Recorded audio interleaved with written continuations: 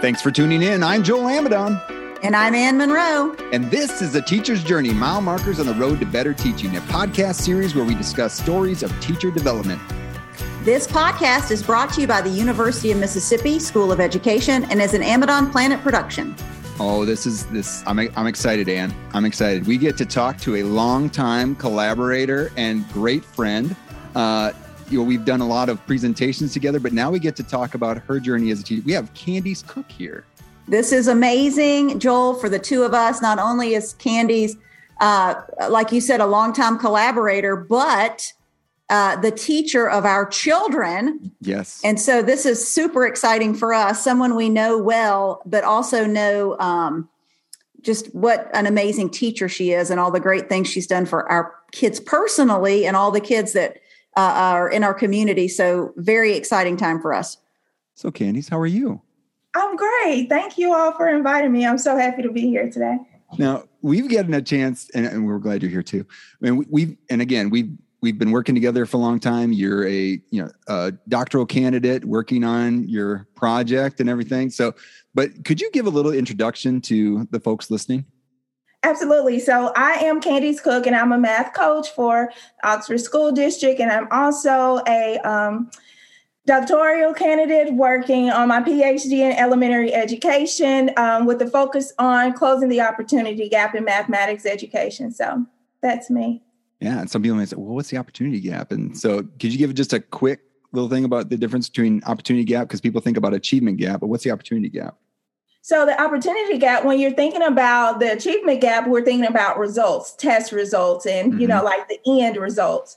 So with the opportunity gap, we're thinking about the missed opportunities that students come to school in, or the missed opportunities that students come with to school, or also the missed opportunities that happen to the students while they're in school.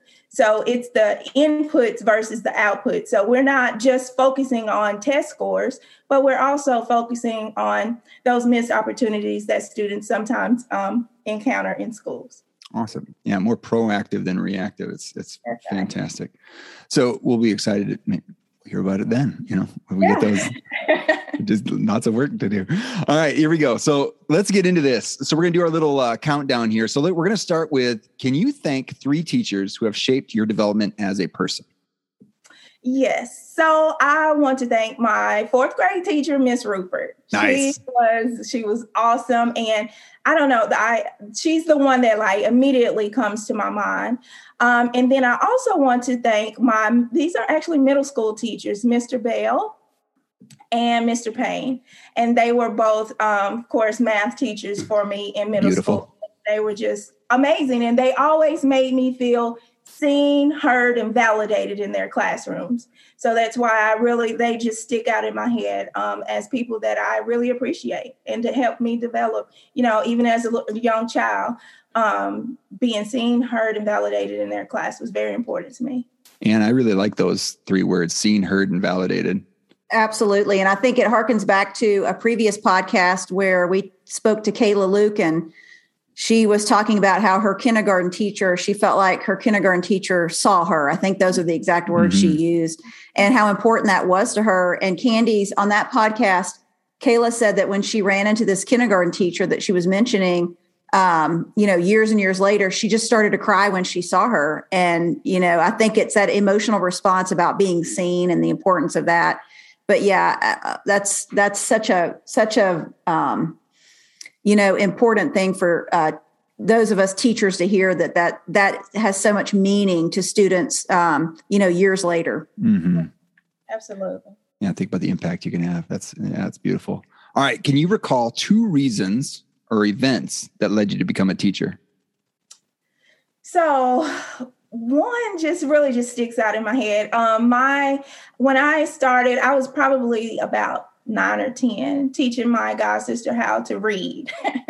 And so I knew just then that I was always meant to be a teacher. And I guess that's the main thing that just sticks out in my head as to being a reason why I just know that I wanted to be a teacher. So, okay. Yeah. We give you, and that's similar. Yeah, and that's similar, Candice. I mean, as a math instructor, that's great that it started with reading, but also, it parallels my experience too. That one of the experiences I had when I was in 5th grade was having the opportunity to work with kindergartners at my school and working with them on sight words and reading and things like that. You kind of catch the bug that way. Absolutely. You think about it's kind of accessing like this power that you didn't know. Oh my goodness, I can help somebody do something like that. Is kind of amazing. Yeah, there you go. I like that.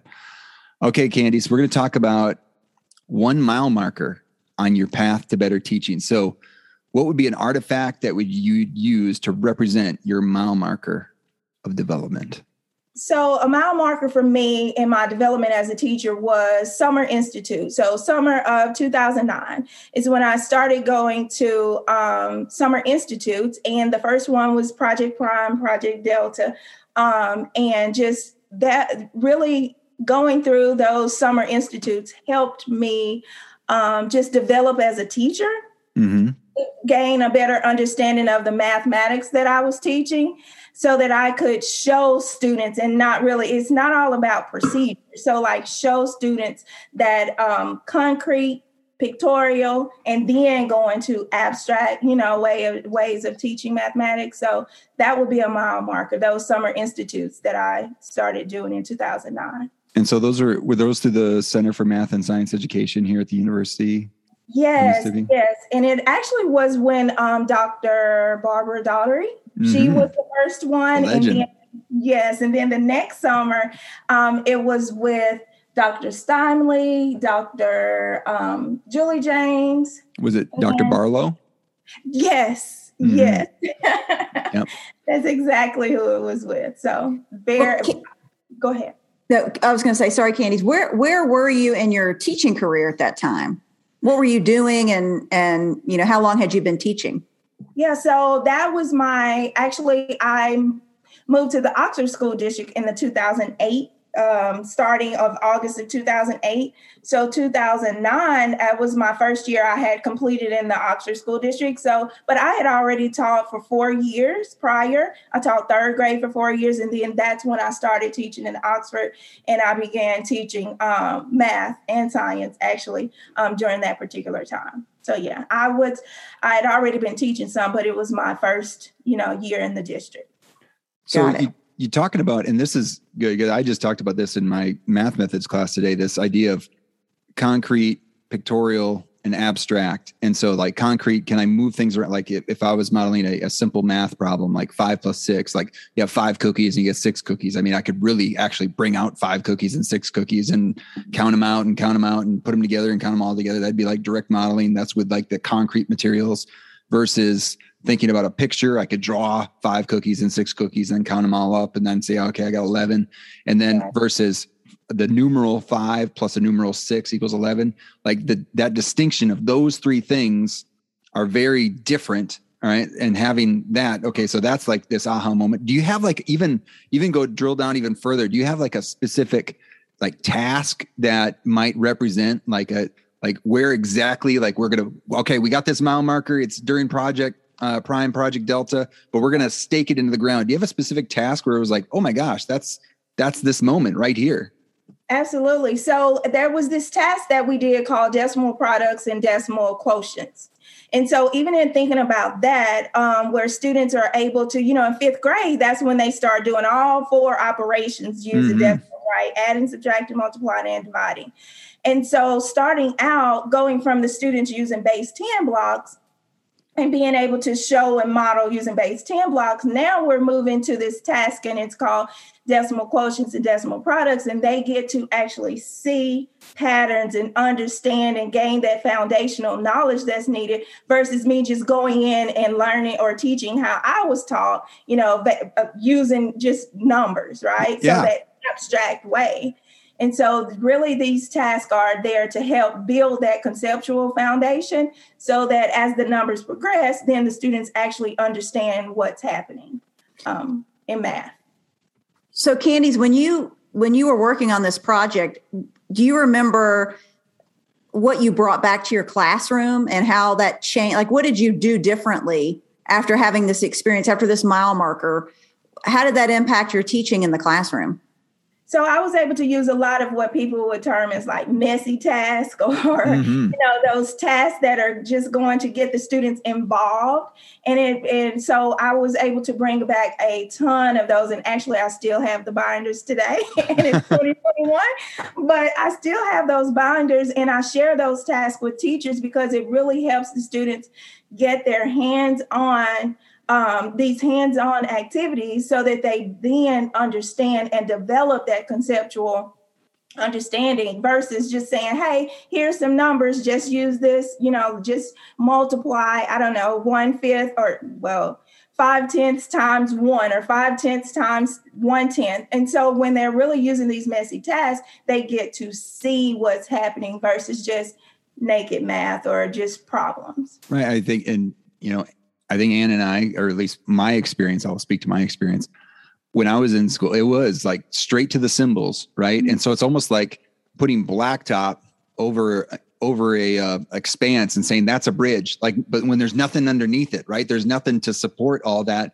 Like it's just this algorithm that makes no sense. Like move I could just think of multiplying decimals, right? Move the decimal place over twice, and then you put it down, and it was like, yeah, it works, but I have no idea why it works. It's this math magic. And it's like, we don't want magic. We want sense making. And I love it that you're talking about this. This is great. Yeah. And I think this whole idea about number sense and the importance and the emphasis that has been placed more recently since Joel and I have been in school a long time ago. Back in the olden days when we had to walk in the snow to school. That's right. The emphasis on just number sense, that's the best way to say it, I think, is extraordinary. Just like Joel was saying, I remember in school, you just learned the mechanics of something, just, do this and this will happen. But the why wasn't there unless you could figure it out. And so those kids that kind of naturally could figure it out were in good shape. And then everybody else, not so good shape, And so when my child has been in school, and of course, like I said, had candies in 5th grade, I believe it was, he had this great dose of an emphasis from all of his teachers with a focus on number sense. And so he totally got why things were happening and why, and could do, something in 3 different ways because he got it. He understood what was really happening with the numbers, what he was really doing. In such a level that I never had when I was growing up. And I think that's just a nod to obviously all the teachers he's had in his school district, in the Oxford School District, including Candy's.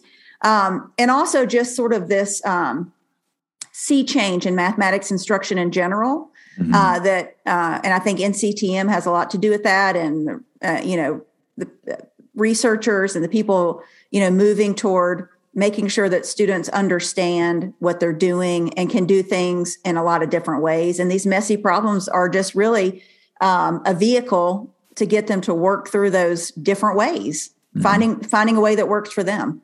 Yeah. One of my absolute favorite topics is teaching fractions. And it was because of Project Prompt, I developed such an understanding of fractions. And I know a lot of people are like, oh, I hate fractions, whatever. I love teaching fractions, particularly to the younger students, so that we can. And of course, in high school, you can use manipulatives, but just showing those manipulatives and how numbers work and making sense of it is fabulous. Yeah, absolutely. Yeah. So, Candice, why was this mile marker important to your growth as a teacher? It was very important because, again, it helped me be able to help the students understand what was happening in mathematics versus just, doing some operations to some numbers. It actually changed my way of teaching. And again, for that conceptual foundational part, it really just changed my whole outlook in of teaching mathematics. And it developed my understanding of math, and then therefore I could transfer that to my students. Nice. So, we try to tie these things into the standards because we want to say the INTAS standards, which are, Ann? Interstate Teacher Assessment and Support Consortium Standards. I'm going to get it one of these times. I'm going to surprise you, Ann. I really am. But why is this mile marker important to the field? So how can we tie it to those in-task standards? Did one of those standards like pop out as like, hey, that sounds like the growth that I experienced with this mile marker? Oh, for me, definitely the instructional strategy. So that number 8, and then just content. Like, I keep saying this, and it's just because it just helped me develop that content knowledge. But definitely the instructional strategies. Yeah, so looking at standard 8 and standard 4, standard 5 too. So I mean, that's a triple threat right there. So thinking about and definitely agree there.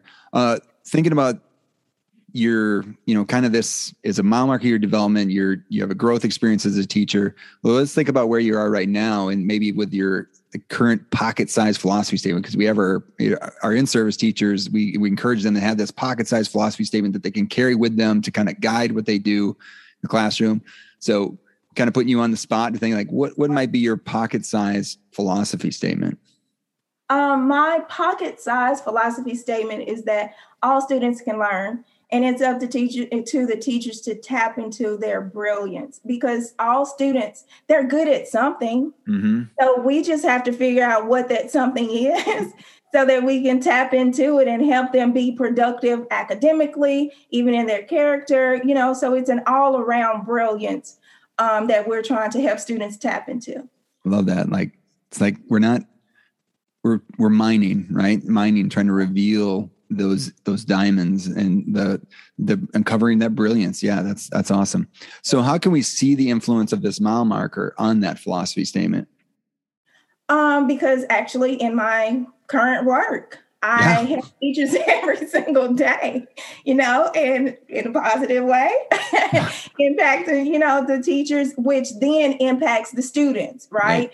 So helping the teachers develop their instructional strategies, which absolutely is going to impact student learning. So that's definitely my evidence there.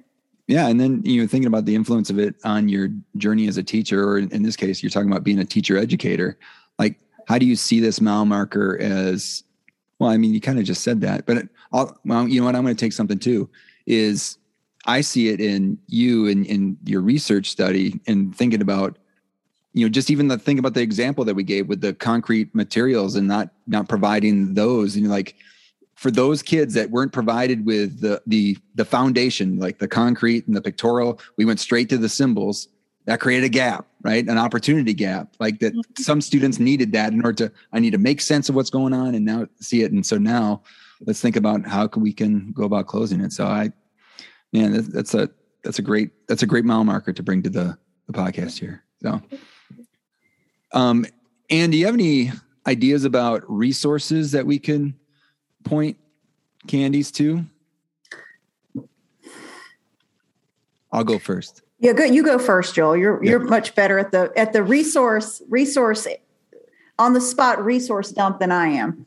Well, and this is in our area, and like we've talked a lot about some method research, and some of them, Candice, they might be, the same ones that we've talked about before, but even there's some great research articles by Karen Karp on this idea and Dr. Doherty about the concrete representational and abstract sort of continuum, where they're using them for, they started using them with students with identified learning needs and thinking like, well, these are things that everyone could benefit from, even, and not just limited it to like the smaller grades where it's like, because many people sometimes they look like well, they have algebra tiles. They have things that can help students like handle algebra, which is kind of cool when you think about it, and like can model some things with algebra tiles, like rather than doing FOIL, I can actually manipulate things. So I know there's some research that way, but then also too, thinking about opportunity gap is, I would just even challenge people, if you haven't heard about the opportunity gap, to even do a little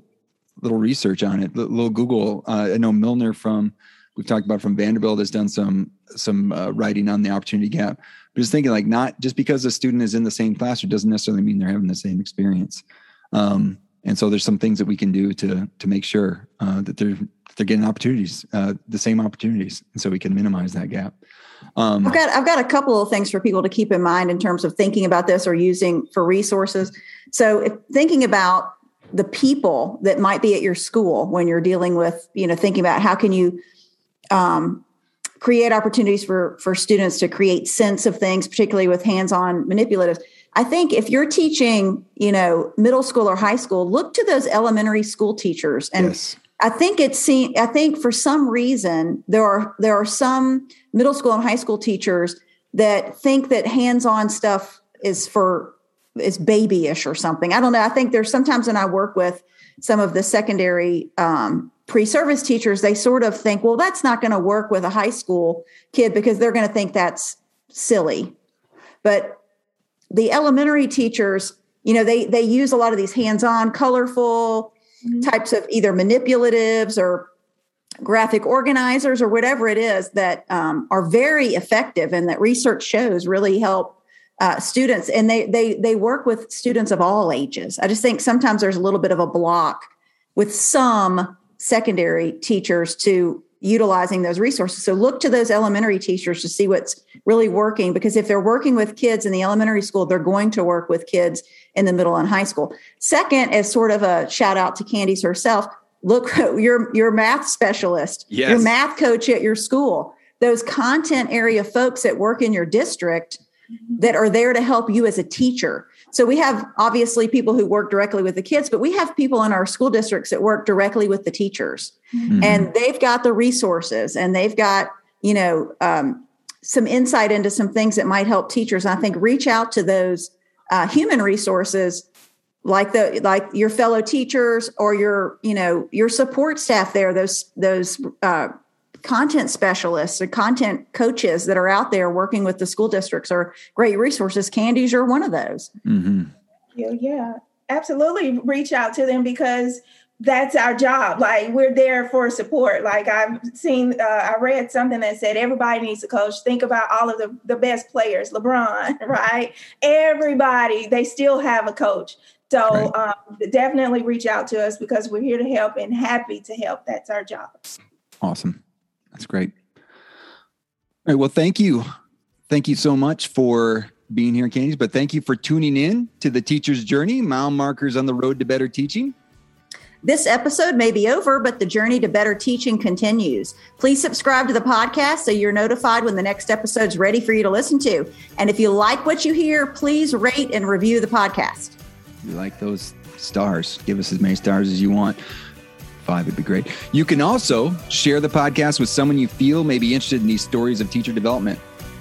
Yeah, and thank you so much, Candice, again, for sharing this part of your journey with us.